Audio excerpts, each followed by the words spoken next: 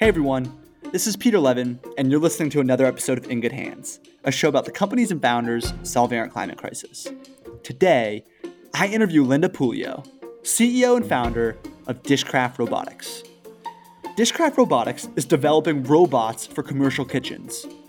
And it really does sound probably what you're imagining, right? So if you look at a cafeteria or a restaurant today, there's a number of things that have to happen after dishes are used and then reintroducing them back onto the floor, right? They have to be organized, stacked up, either put through some type of hand washing process or through a dishwasher. There's a lot of things, labor, effort, supplies that go into that process.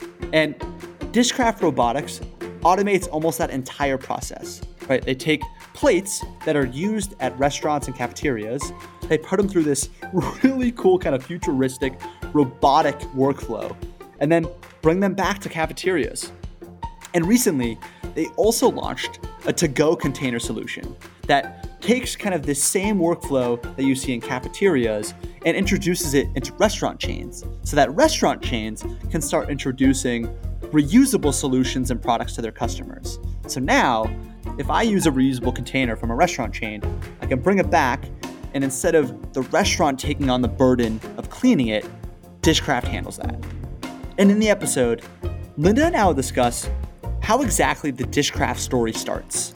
Founding Neato Robotics, the world's second largest consumer robotics company, which she raised over $12 million for and ultimately helped exit in July 2008. A series of other startups that predates the Dishcraft journey, the impact potential for a company like Dishcraft, and of course, the one big idea rotting away in her idea graveyard.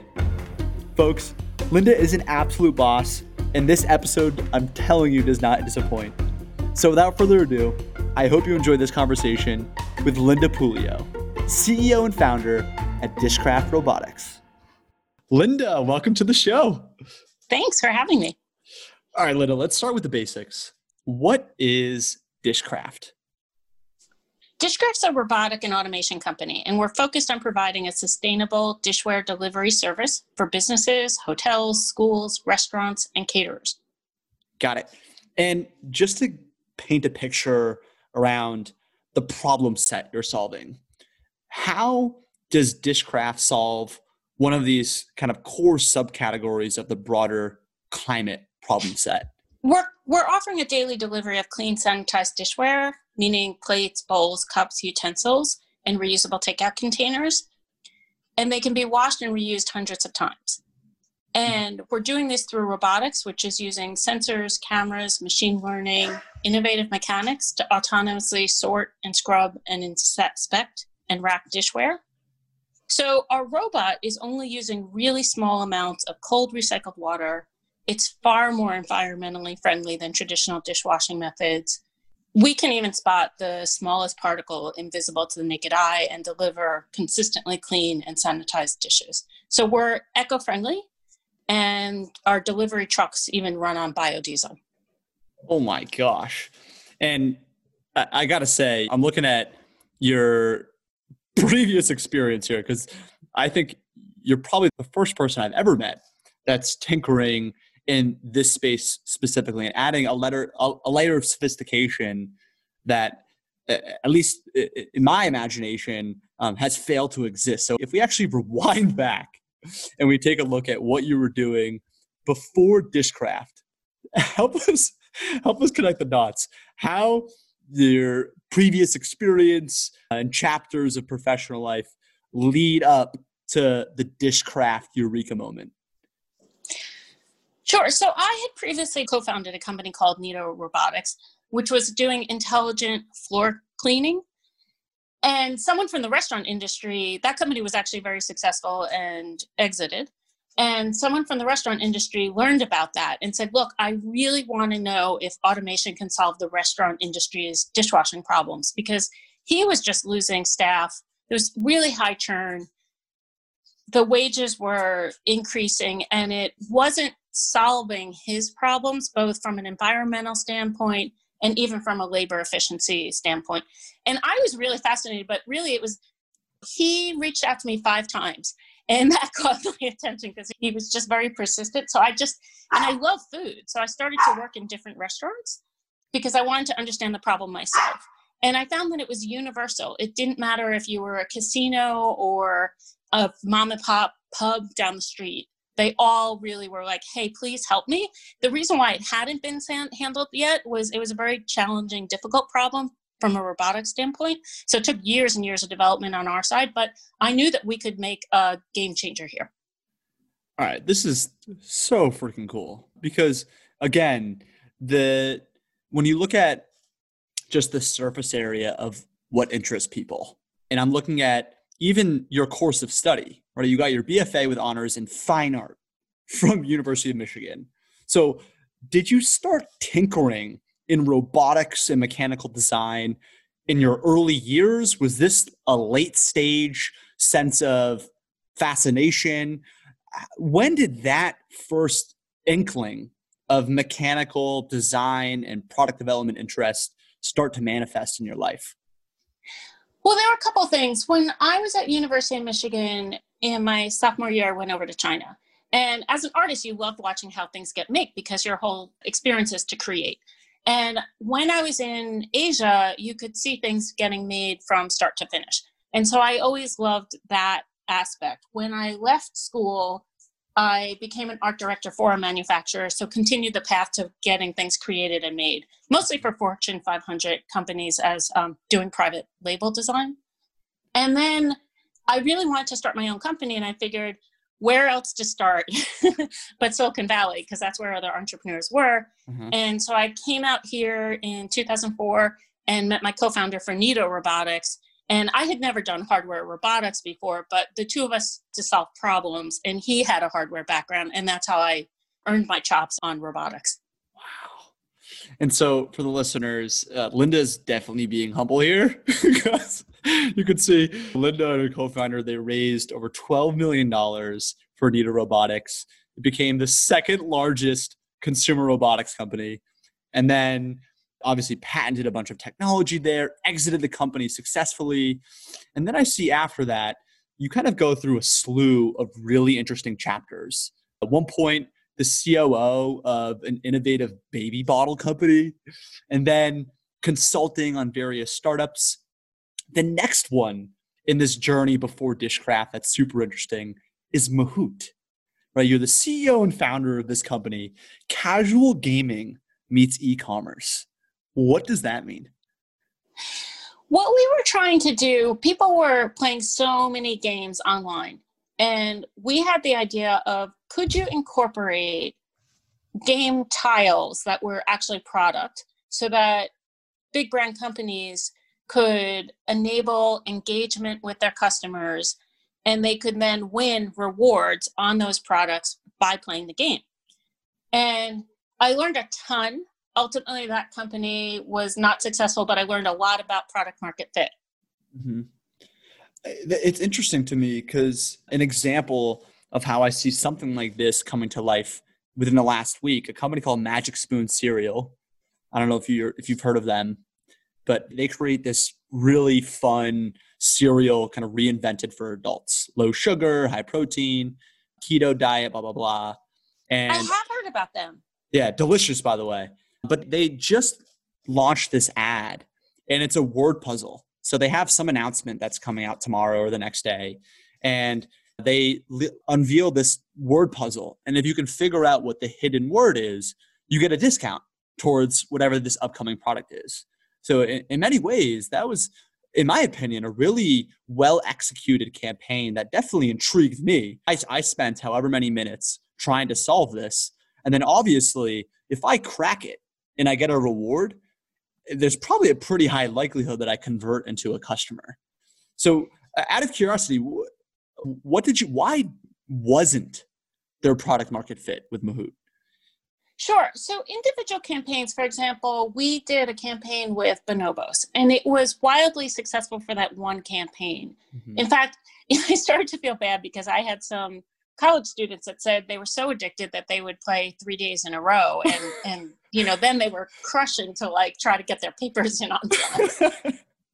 Where we struggled was to get enough brands on the platform at the same time to convert the Bonobos game player over to, say, another brand. And so I think that if we had managed to get hundreds of brands and a big audience, it would have been great, but it took us too long to get there. And I mean, people tell me startups fail either because the founder loses interest or you run out of money. And ultimately, we just didn't have the depth of capital in order to keep it going the period of time that we needed for consumer play. Got it. And interestingly, I mean, I tell you, people, if you guys just do a search on Linda Pulio on LinkedIn, you can tell that when one door closes, the other one was already in the works, because you could see instructor at Stanford University advising early stage startups. But right around the time that Mahout closes down, Dishcraft opens up shop. So if we rewind back to those early days, did the first few years of Dishcraft look purely like product dev? How long did it take you to introduce this version 1 into existence? Well, the product we have in the market now is probably the third version of the robot. It took years of research. The very early days was mostly understanding the market and where did we want to play and how best to deploy this. And so we spent a ton of time working in kitchens ourselves. So I worked in, like I said, casinos earlier I'd mentioned, and pubs and restaurants. And I actually even tried to get a job at Olive Garden, but I was rejected. What? So it turns out it's surprisingly hard. So anyway, we really wanted to understand and talk to our customer and develop something that they wanted. And what we landed on, while in parallel to developing the technology, was what is the least frictionless way to deliver this, which ultimately became Dishcraft Daily, where we deliver it as a service, much like Linen Service. And so as you arrived at this as the manifestation of that realization, that eureka moment, who do you think this service is for? What's the sweet spot on the customer type that uses Dishcraft? Well, actually, we have really broad appeal right now. We started with high volume cafeterias because we were in the Bay Area and there were so many tech companies here. And so we were servicing those cafeterias. But since then, we have expanded both the product and the types of wares that we offer. And so now we're about to pilot with restaurants, but we also have been serving hotels and pretty much anyone that has an interest in a more efficient service and sustainability, because we save on water, power, waste. They're all interested in it. So it's been glorious for us because we have broad appeal. Yeah, one of the key learnings over the last few years as I've really become obsessed in food and different solutions here is just the amount of waste that manifests across restaurant industry, cafeteria, and home. And I think over the last year, at least pre-COVID, there was a lot of very interesting solutions that were trying to innovate in the reuse space. Right here, a frequent guest that we've had on the show, Just Salad. Right, Just Salad, like big pioneers of the reusable bowl, one of the more successful reusable programs in the US, if not the world. But broadly speaking, it feels like there's been a lot of hesitance to adopt a model like this. And it seems like a lot of restaurants and chains are actually defaulting to to-go solution, something that's a little bit more convenient for the customer, that people can return and get maybe a couple cents back on the deposit or some permutation of that model. So I'm curious, how does your to-go container offering look today? Sure. So we're basically offering reusable containers, and we offer it the same way that we offer Dishcraft Daily ceramic wares, where we drop off clean containers for the chef to plate. They deliver those either through delivery or at the restaurant on site, sometimes if there's outdoor dining. And those containers come back to us and go into containers. We pick them up And then we bring them back to our centralized dishwashing hub, wash them, and then rinse and repeat, do that same thing every day. And our goal really is there's over 560 billion disposable plates, cups, and containers that are thrown away in the US each year. And that's not sustainable. And so if we can find a really great way to solve that problem, why wouldn't people adopt it? It's better for the planet. It's better for them. And the thing that I love about this too is it really does integrate with consumer expectation. I think what I've noticed is anything that adds a bit of frustration or friction when it comes to interactions between merchant and consumer like this, it's super expensive. It's heavy. It really struggles on the adoption side of things. But this feels like the model that's going to win. I wonder, in your perspective, what do you feel like has the highest potential of success? Is it a product that consumer owns, let's say a bowl, for example, that they then bring to multiple restaurants? Is it the converse, where the restaurant has a reusable solution that you drop off in a trash, it gets cleaned up?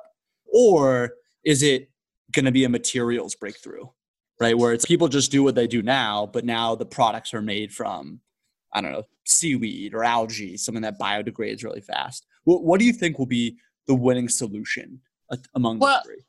Mm-hmm. Yeah, we believe it's a reusable solution that the restaurant provides.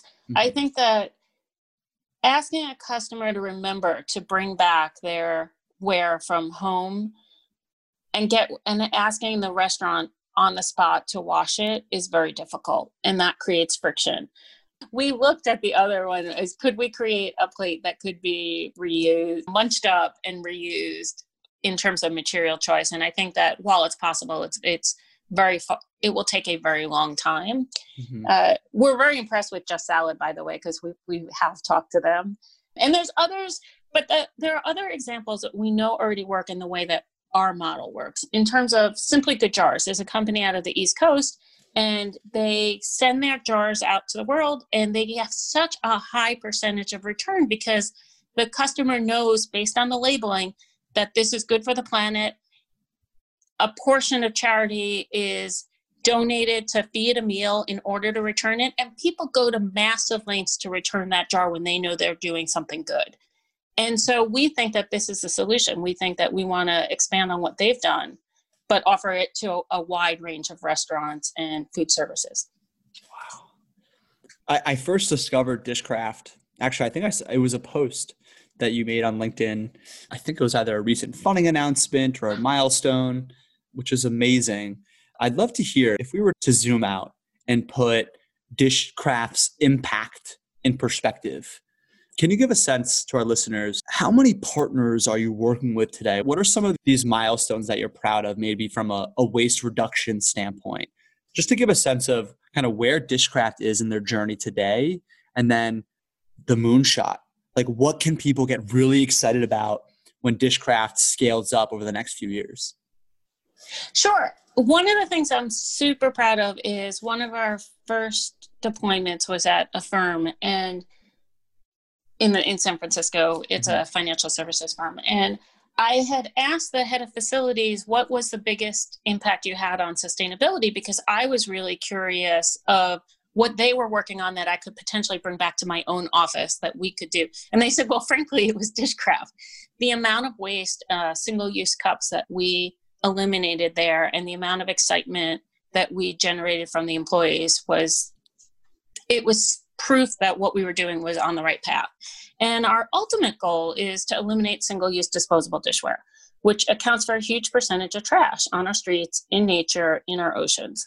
And it's taking massive amounts of fossil fuels to manufacture single-use dishware. And so if we can get close to our zero waste dishware goal by scaling up our robotic dishwashing service to every major city in the world, it's not impossible, and it's so gratifying. And so one hub can wash 50,000 meals per day. So for me, it's just a matter of having our company create many more dishwashing hubs all around the world. Wow. I mean, how could you not get pumped to get onto a journey like that? I'm wondering, because this one feels like that type of thing. When you look to a moonshot company in 5 years, like it's the perfect harmony of purpose, profit, like great business. Is there a future, you think, where you explore a franchising model, like empower? Yeah, we're so interested. We've toyed with that because we think that will get us across the globe much faster. And so we definitely are intrigued by that. I mean, it sounds like, to me, if you are either an aspiring operator or have a couple at bats under your belt, this one to me feels like, again, as long as you have the technology infrastructure that y'all have developed, what a great way to service a community of people that you probably already have relationships with. If you've lived in Boston for years and years, your family lives there, it's probably a pretty high likelihood that people who work there, other restaurants that are local there, I would be very bullish to that opportunity under the Dishcraft umbrella. Yeah, it's super exciting. I mean, I remember I had a customer that we were pitching, a potential customer. And they were like, hey, if I had $1 million, I would invest it in what you're doing today. He personally. It's so fun. I mean, it's really great to develop interesting technology and do something that's great for the world. Mm-hmm. I want to segue to your kind of broader take on the industry at large. As someone who's had multiple successful at-bats in the Valley, probably sees a lot of what's going on from early stage as an advisor to them, late stage with your colleagues. I would just love to hear, what are maybe one or two shout outs to other companies or even research projects that you're familiar with that you think our listeners should take note of? Well, I'm very on the sustainability front right now. So a couple of the companies that I really like, I am personally a customer of Grove Collaborative, and they're selling household essentials that are good for us and the world. And I've been super happy with that service, and I love their CEO too. I like Returnity. They're very similar to us. They're trying to do reusable shipping packages. So for example, if you're a customer of Rent the Runway or ThredUp, the container that you get or the shipping package itself is returnable and reusable. And so that's great for us and the planet. Ooh. I also like Smarter Sorting.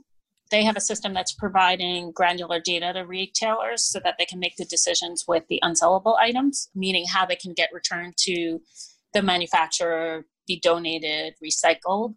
And so it's resulting in much more environmentally sustainable choices.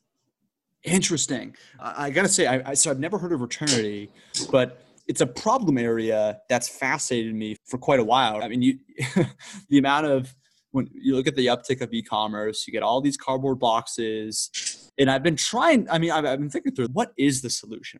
One solution could be just buying local, going to a store, but as spending shifts online in big ways, obviously we're not going to see an end to packaging like cardboard. So Returnity is super intriguing to me. I wonder, is it Loop, where Loop does this with Haagen-Dazs? They made like an aluminum pint of ice cream. They do it with Tropicana. So is the Returnity packaging kind of like an upscale, really durable package?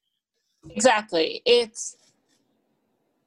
They have soft-sided, so you can get bags, and then they have hard-sided boxes, and you simply return it, and it is coated with a very safe material so that delivery drivers aren't at all worried about picking it up because they know that they're not going to have any contaminants. Mm-hmm. In fact, we started to explore grocery delivery, and so we're talking to them about doing a custom package for us.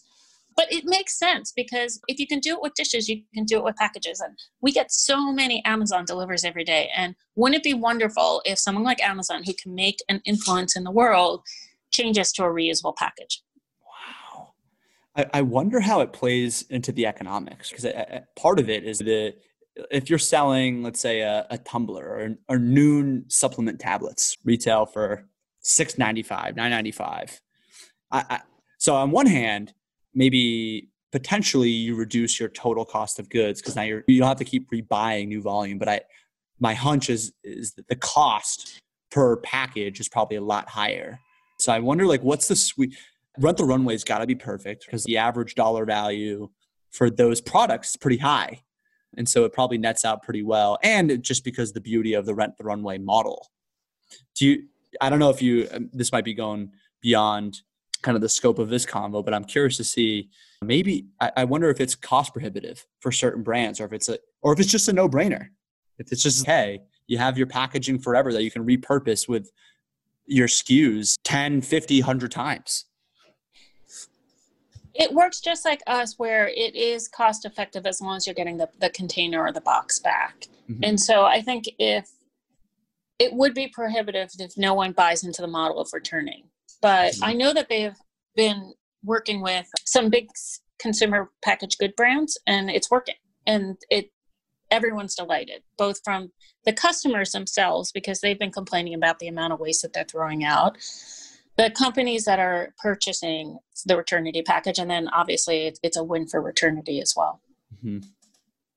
Linda, I want to segue to kind of the last two questions of the interview. The first of which has to do with the moonshot for Dishcraft. And we talked a bit about what the future might look like if you can have Dishcraft hubs in every major city. My question for you is twofold. A, what is the biggest obstacle or roadblock for Dishcraft at the moment? Capital, people, any of the above. And I guess two, beyond what exists today, are you able to tease what does the future look like for Dishcraft in terms of new solutions? Is the product suite that exists today kind of the full package, and it's a matter of scaling the model to new cities? Are there other new solutions in the pipeline? So I'm curious, what are your thoughts on 1A and 1B? Sure. Right now, we have a solution that we know works, and we need to scale it. And so for us, it is bringing in enough capital and the right partners so that we can get across the country in a shorter period of time. On the product roadmap, we have a toehold in doing wares, but we know that dishwashing as a whole is an enormous problem. And so we want to keep expanding the product line to handle many more wares, to handle pots and pans is an obvious one. Uh-huh. We do have a couple of small experiments going on, but we really want to provide as a business line everything to do with dish and dishwashing. Mm-hmm. And just to unpack that a bit further, because what I'd love to do before we segue to the last question, just to paint a picture of what this robotic machine looks like. So today, right, it's optimized for plates. If we were giving someone a Dishcraft 101 as to how the technology works, from maybe pickup through cleaning and then fulfillment back to the cafeteria or restaurant, what does that technology chain look like? So we think of the industry modularly. And so right now we're handling plates and bowls. We have a separate robot that can handle and inspect and sort flatware, and another one that in fact can dispense. So we're looking at every single item that has to pass through the kitchen and what is the best way to put technology towards it for an efficient solution. So it's everything from how things are collected to how they're served, how they're washed. And so it's unlikely that there's one end-all be-all robot, although we do have ideas for improving the existing robot, of course, to make it even better and a smaller footprint. Mm-hmm. But I think it will be a series of robots, and simply technology doesn't all have to be robotic to solve a customer's problem, that work together really beautifully to solve the whole. Wow. It's so funny. Like in my mind, I used to work at this restaurant called Tweeds in Worcester, Mass, a little Irish pub. And I remember just going into the kitchen and just seeing just chaos and the amount of hands that touch and just all the different processes that I think the layman or layperson wouldn't anticipate. And so now in my mind, repurposing that for just what I imagine, you get these like little different robotics that are working in perfect tandem with each other, cleaning, heating, washing, moving. It's got to be just zooming out for a second, it's got to be just super cool, right? For the robotic nerds in us, for the tech nerd in us. Do you ever just take a second and look at it like, wow, this is really neat what we've built? So the first day that we got just stacks the very first trials we did was with a party rental customer that would deliver stacks and stacks full of dirty dishes. I have never been as happy to see dirty dishes. But what was really great is, so we hired dishwashers and we trained them to be robot operators. Mm-hmm. And one day I remember the robot was down, and one of the dishwashers who was on staff that day went over to the engineers and he's, hey, you better fix this and fix this fast, because had to then go back during that period of time to hand washing dishes the way a traditional dish room would. And he didn't want to do that. He wanted to work with the robot because his job was much better. And so for me, that was so fun to have validation that what we're doing improved his life and delivers this great result to a customer. Mm-hmm. Yeah, that to me is a taste and just a little glimpse into what I think people can look forward to with this perfect kind of marriage between new technology and everyday workflows. Just a kind of a beautiful combination of people and robot. And this one to me feels like one of those success stories that we should really be pumped about. Like, we should be pumped about this. This is awesome. Thank you. Linda, I want to segue to my favorite question of every interview, and it's around this notion of an idea graveyard. And we're probably alike in that you probably have a note on your iPhone with a list of ideas that you hope to one day get to. But for the time being, it's just sitting there getting cobwebs, spider webs. So my question for you is, what are one of these ideas that maybe one day you would love to work on if you had the time to do so, but for the time being, it's just rotting away in your idea graveyard? So, and this one has gone on for 15 years where I noodle on it, but I haven't solved it. And it won't be surprising when you hear about my background, but I really want a better garbage pail. So I think that the existing solution is terrible. I want something that's ergonomic, that can autonomously sort from the compostables to the actual garbage to recyclable. And I want it to travel by itself and bring itself to the dumpster instead of us picking up this big heavy bag that often breaks and having to drag it somewhere else. I just think there's a much better solution there. So I am really hoping someone solves it. If not, when Dishcraft exits, maybe that will be the next thing I work on. Linda, legit count me in on this. On a previous episode, I was just brainstorming on another problem area that's native to me. I live in apartment building here in New York City, and we have garbage chutes on every floor. So right when we're done, there's a recycling bin for paper, another one for quote unquote everything else, and then just a garbage chute for all of their trash that's non-recyclable. And I've always wondered, what will it take to incentivize composting at the individual level? Is it going to be another chute that we can just throw food down and compostable goods, much like a typical trash chute today? Is it going to be an in-home composting bin, kind of like those that exist today? I don't know if you've put any thought to that, but to me, composting feels like one of these really interesting opportunities that you could deploy from maybe a B to B to C angle, or maybe just creating a better consumer product. But anyways, what exists today is insufficient in many ways. Exactly. I mean, I'm with you on that, because I lived in Manhattan for, probably 10 years. And I experienced the throwing down those chutes, and you never know where it lands. But even in my own home, like we have a compost bin. I mean, we bought these really fancy worms basically to help us with the process. And I'm trying this every day and it's not quite working as beautifully as I hoped. And so it's like there's room for improvement everywhere.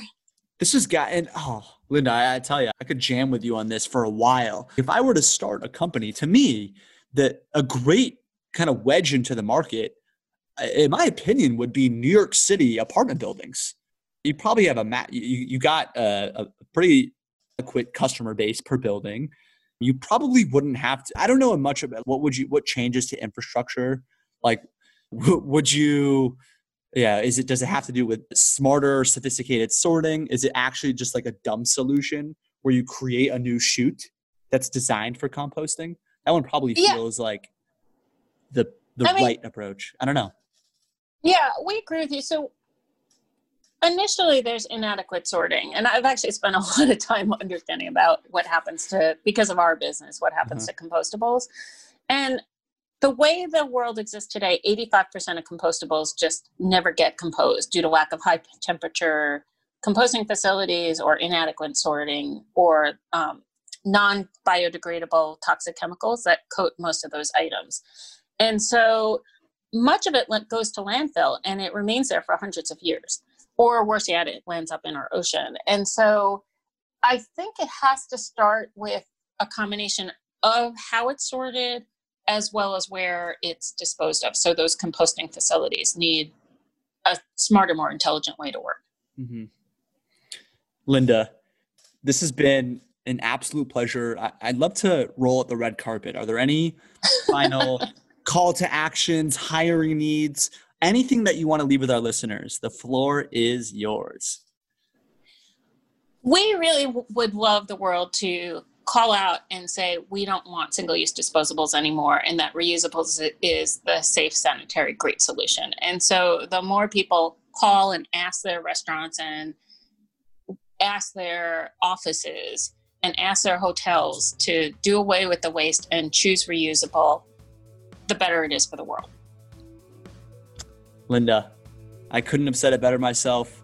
Thank you again for giving me a little bit of your afternoon. It has been such a pleasure, and I can't wait for round 2 in a couple months, hopefully. Sounds good. Thanks so much. It was really a pleasure. All right, Linda, take care. You're the best. Thanks. Bye. Bye. Hey there, you made it to the outro. Thank you so much for listening to today's episode. If you're new here, welcome. If you're a longtime listener, thank you so much. We're actively casting for new guests on our show. So if you have a rockstar founder or company in mind that's working on something cool, message me on Instagram at Peter A. Levin or email us, hello@ingothands.us.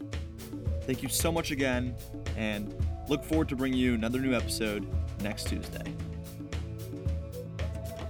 Thank you so much again, and we look forward to bringing you another new episode next Tuesday.